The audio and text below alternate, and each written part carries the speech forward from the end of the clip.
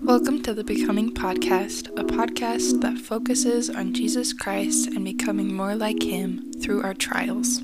Hi everyone, welcome back to the podcast. Today I have with me Kristen Van Leeuwen. She served in the same mission as me, and we were in the same MTC, dorm room together. So we were in the MTC together, and she shared something that really touched me, and I kind of shared it on my Instagram story a couple weeks ago or a month ago, what she shared, and I got a lot of awesome responses, and so I really wanted her to be on and share that with all of you today. So thanks, Kristen. Of course. Thanks for having me. Of course. So just diving kind of right in. Yeah, Kristen, will you just go ahead and share what you shared with us in MTC? Yeah, for sure. So this was a scripture that actually a substitute seminary teacher shared with me in high school, and it's stuck with me ever since, and it's become one of my all-time favorite scriptures.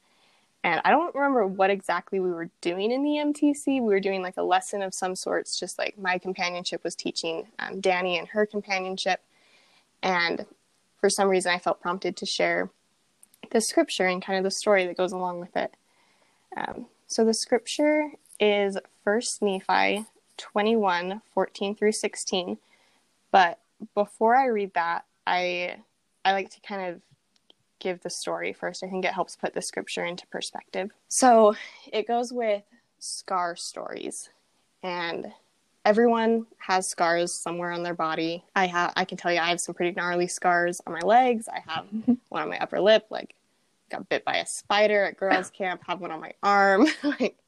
Everyone has these stories of how they got their scars.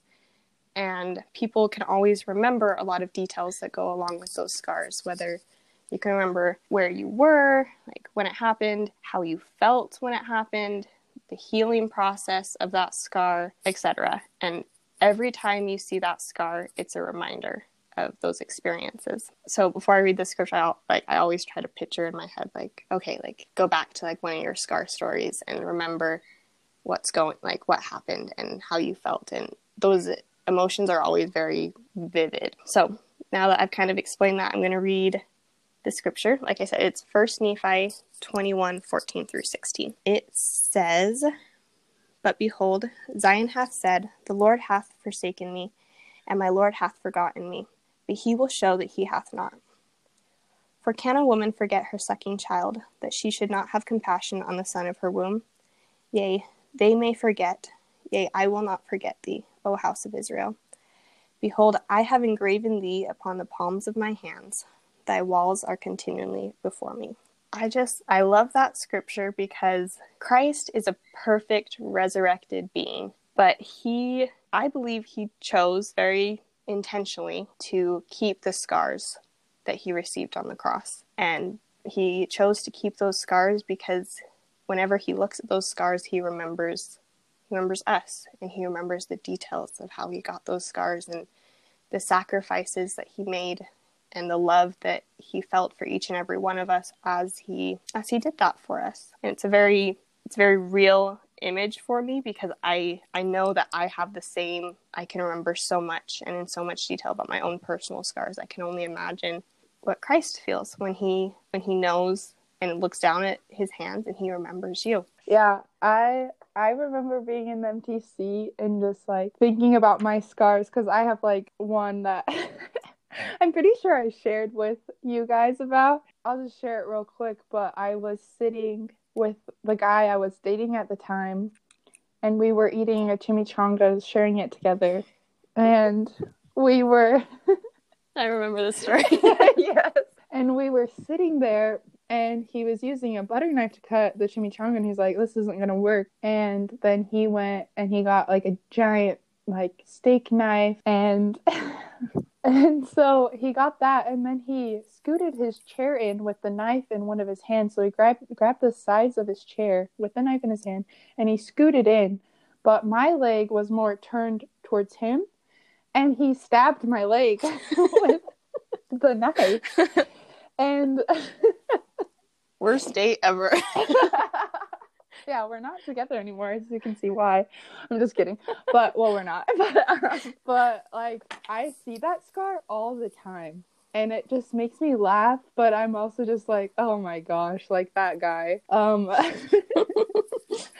But like I see it all the time, and so when you tell this story, like, you know, I love how you said, like, Jesus, you know, he probably chose to, like, he has a perfect body. When we're resurrected, like, our scars will go away, but that he wanted to keep them. He wanted to remember us, and he wanted to remember, even though how hard it was to go through the Garden of Gethsemane and the atonement, he's not afraid of his scars, and he cherishes them. And, you know, I think of like scars in a few different ways, like how we have from, you know, someone stabbing us with a knife, or a spider bite in your case, but also like those emotional scars that we get going through life. And, you know, I think scars, it's such an interesting word. Like, we've healed from it, but we haven't. Like, it's still there.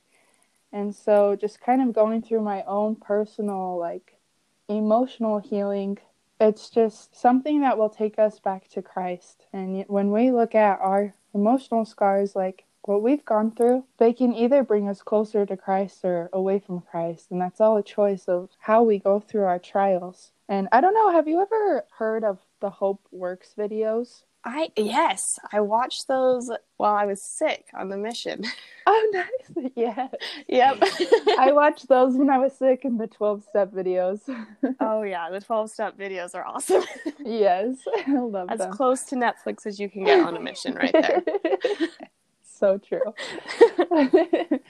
But there's one of those videos, it's called Spiritual Beings and the Human Experience. And this guy, he talks about this girl. I want to say he's like a psychologist. And he talks to this girl about her problems that she has, like physically, like health-wise, how, you know, she just really wishes they would go away mental-wise.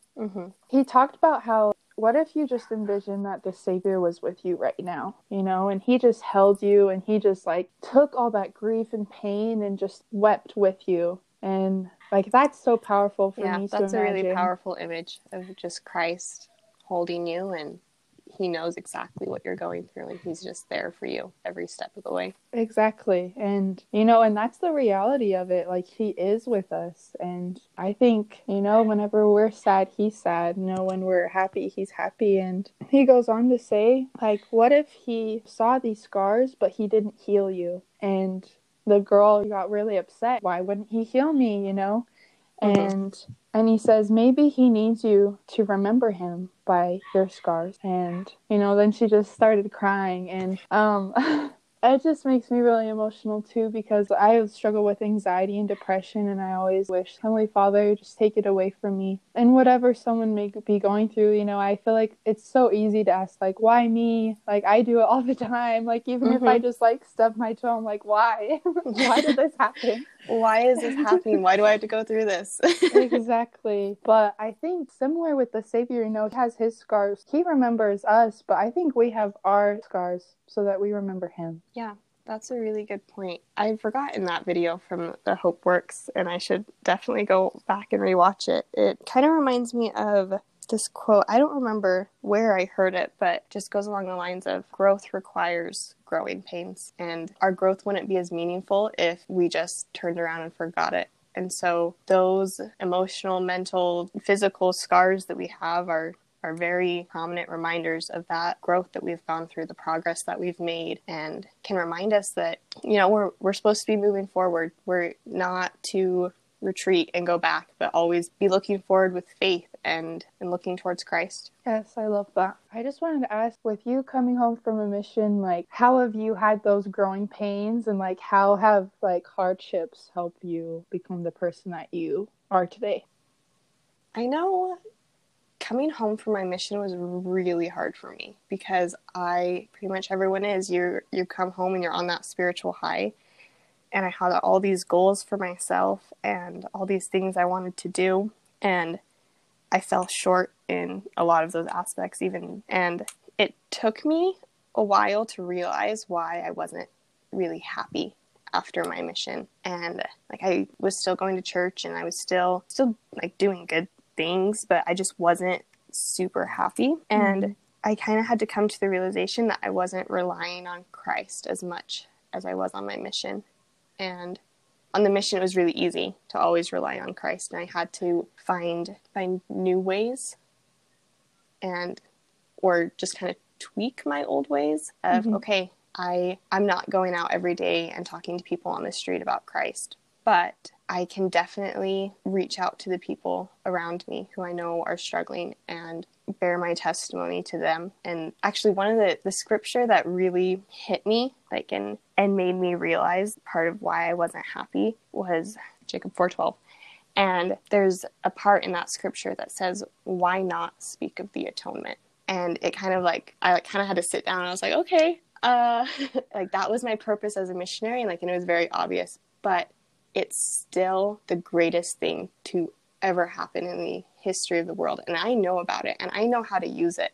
Why am I not speaking about it every chance I get and making, even if it's just a little spiritual, thought, why am I not interjecting those more into conversations with people? And why am I kind of hiding the gospel? And so for me, it was I kind of had to go through that growing pain of realizing I am so much happier when my life is more focused on the gospel and I'm thinking about how I can share the gospel with others, even if it's just in simple ways and it's not going out and talking to rude Germans on the street. It's different, but it's the same. Definitely. Do you mind reading that scripture for us? Yeah. So Jacob 4:12, it says, "And now behold, marvel not that I tell you these things, for why not speak of the atonement of Christ, and attain to a perfect knowledge of him, as to attain a knowledge of the resurrection and world to come." I think that goes along with, in the first episode, with President and Sister Limer, something that they said is why do we talk about Christ on our mission and preach of his atonement? And we teach about it to these people when we say, apply it and use this and become better. And then we come home from our missions and then we're like, what's the atonement? And we're like, why do we do that? I've done that and I'm just like, dude, it's the atonement. You know it. You've taught about it. Why are you not applying it to yourself? Why are you making yourself the exception? And, I think that's just such a, slap in the face, at least for me, that a growing pain that I've had to come to as well. Yeah, I can't even tell you how many times since coming home from my mission I've been super upset about something and kind of been oh well, the atonement doesn't apply here to me. I've gone I'm not worthy of it, and just that feeling of I can't use it, and just kind of giving myself a little slap in the face and being wait, whoa, that's Satan talking. That you are never out of reach of the atonement. I can't believe that I still fall into that trap of thinking that I can't use the atonement all the time.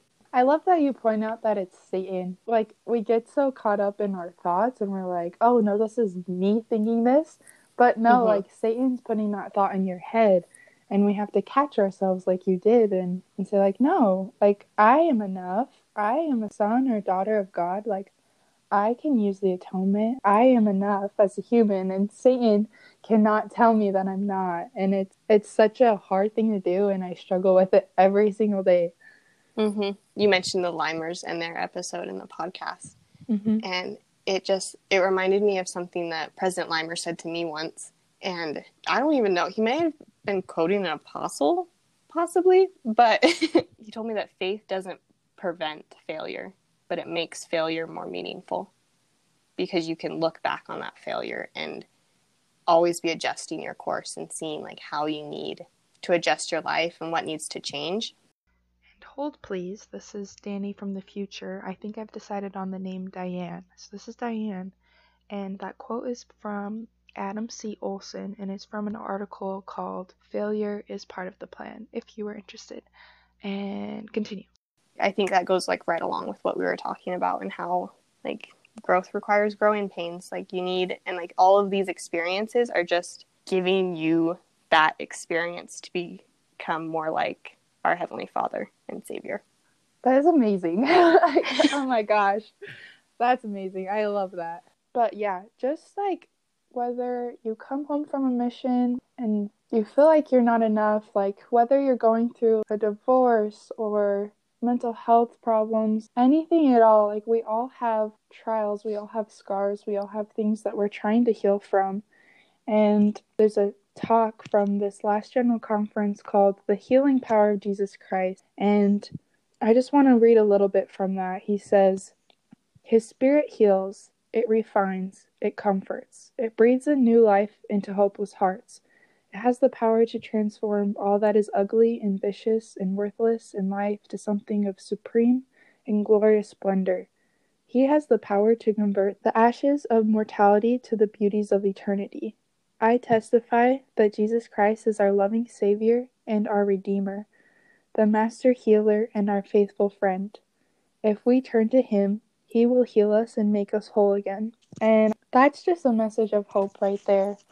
Like Christ has the power to make us whole. He has the power to heal us. And if we just turn to Him and tell Him, show Him our scars, He can make them whole. He can heal us. And I find so much peace in that. I love that Christ makes us whole. He's always reaching out.